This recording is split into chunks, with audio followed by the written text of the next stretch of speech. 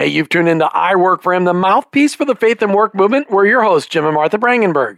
Welcome to another bonus episode of I Work for Him, where we have the opportunity to talk to another one of our authors from sheWorks4Him. You know, many of you may know we're releasing 3 books this summer.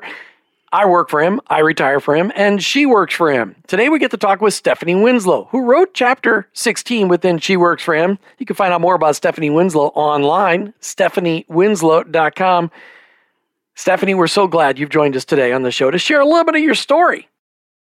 Thank you for having me. So we would love to just start with hearing a little bit about how you have learned over the years to connect your faith with your work. It's a great question. When I find that the more I have surrendered to God in my life and making Him a priority in my day, I used to a lot make excuses about that I don't have time. I didn't have time to spend with God. I was busy being a mom, busy working full time, busy. And I allowed that busyness to be the excuse for carving out time for Him. And as I got kind of smacked in the face by God one day of just reading through a scripture on a Sunday morning in church, and I can't even tell you what the verse was. I just remember the moment when God was like, you pursue after all of these other things, but you don't pursue the one that you say is your first love. And it pierced my heart. And so I started carving out time in the morning, and that's the time for me that works best because I can have a greater sense of clarity and it's noise free before everybody else is up. But once I started spending more time with Him, it sort of is, when I start my day that way, it's an outflow. And whatever I'm doing, whether I'm at work, whether I'm interacting with my family, my kids, in the community, my day started in the right place and my mind started in the right way. So I feel like just getting that piece down and making it a consistent part really enabled me to engage at work at a different level with my faith. And just having that fresh mindset of being able to love people well, being able to enter conversations with wisdom and discernment, again, because I'm just, starting my day with God in mind, as opposed to making Him this fume of an afterthought. Fume of an afterthought. I like that. But Stephanie, you've got quite a career. I mean, you've been an executive. You've been a president of a manufacturing company. You were brought in by your family to take over the family business, which then why don't you tell us some of that story? Because that's really where your faith and your identity, you had to really work through that and struggle through that. Yeah, our family business went through a few different transitions. We sold a large portion of the company, and then after that sale, I became the president of the remaining division. And it was difficult in a lot of ways because you have these expectations of self, performance and wanting to prove myself that I was able to do it. But then expectations that are a lot of perceived expectations from my parents. I'm running something that was really their baby and taking that over.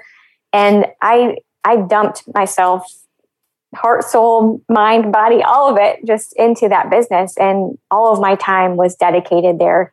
And my identity, who I was really wrapped up. I am honestly grateful that season of my life was really a relatively short period of time. It was over the course of about 5 years. And I know, I can't imagine for people who have been in that kind of career or have been entrepreneurs of a business for 30 plus years and then having to step away, how that their identity is so wrapped up in that, the company name or the title. But again, it's just as God began to draw my heart out of the business and laid on my heart that it was time for me to do something different, He was already softening my heart to be able to walk through that change. But then also, after the sale of the business that I was running, I had to just sit and be, and not, I had no idea what I was going to be doing, where I was going. And God really used that to strip away all of these layers of, if I remember saying to my husband, like, if I'm not president, if I don't have a job, like, yeah, I'm a mom, I'm a wife, but like, I felt like a nothing. I felt like I had no purpose. And God taught me through that it was okay, more than okay, who I am, just me, the way he made me, that I didn't have to perform or to be anything or anyone in particular. Or it wasn't the job that gave me meaning and purpose. It was who he said that I am. And that lays it up so well for someone to read your chapter in She Works for Him and kind of learn some of the lessons you learned along the way and help them with some, we often want for the adversity we go through to have meaning and purpose and to help other people. And I really believe that that's one of the things that's going to happen when a reader reads your chapter of the book. And it's entitled Shackles of Performance-Based Identity. And you're very transparent, and I love that. And I'm so grateful for that because I believe there's a lot of lessons to be learned and a lot of readers that are going to identify in one way or another. They may not have been in the exact shoes you were in, of course, but we, as especially Christian working women, have some very specific struggles in those areas. So thank you for sharing that. So, Stephanie, God has you sell the family business, and you move from the Midwest to the East Coast. God's had you in some transitions. What's God got you doing now? How after you learn to sit and be, what have you heard God saying about your identity today? You're a mother of 2 older elementary age kids. You're a wife, and you live on the East Coast of Florida. What God got for you next? I'm actually more excited than ever about what God is doing. He is connecting all of these pieces of my past, from strategic planning to laying out mission and vision statements and core values and things like that, just kind of setting the foundation of companies. All these skills that I learned in my business. One of the new things that I'm doing is leading family business retreats and walking families through the soft side of succession planning, looking at the emotional side of it, recognizing how many families fall apart because of the business. And instead... Why don't you explain that a little bit? Because what you just said there is super powerful. Most people who don't run a business don't know the taxing nature of business succession and really passing it from one generation to another. Explain a little bit of that. Well, I think in general in family business, there's this struggle with the business trumping the family. And it's, there's fires to put out, there's all these needs and customers and all these things that are happening. And so often the needs of the family are below the needs of the business. And of course, that is flipped upside down. I don't believe that is the way that God wants us to live. I think he wants us to live God first, family, and then our work, and kind of getting that order correct.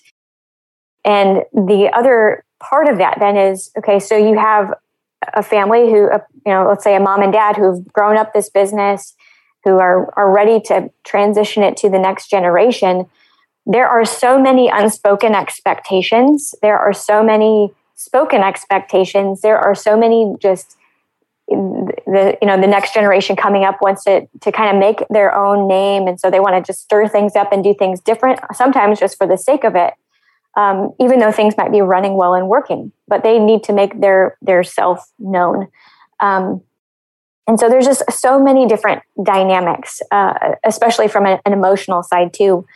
And so these retreats really just create space for the family to say, like, we spend a lot of time coming up with a business mission and core values for our business. And we know who we are and what we're about as a business. But we don't do a very good job of doing that for our families. And so often what I've seen just even recently is that when we get the family right, when we get the heart of the family and give the family the vision, that vision then flows into the company. And the company will be made stronger because the family is stronger. And so often the business will, in the succession, begins to kind of dismantle and can fall apart because the family foundation wasn't strong to begin with. That's so great, and that you have had the insight, and you've lived in that world, so you have, a real sense of authority. Not that you know all the answers, but being able to walk it with them and be able to feel that. What a great thing! So tell us how does faith intersect with that whole, trying to help these family-run businesses? How does faith play a part? So one of my favorite activities during the retreat is giving each family member a rock, and they write their name on it with paint pens. And the parent or parents will be at the front, and they have their rocks too, but they start it, and they're casting vision for the family with their rocks as they kind of set them out on this table.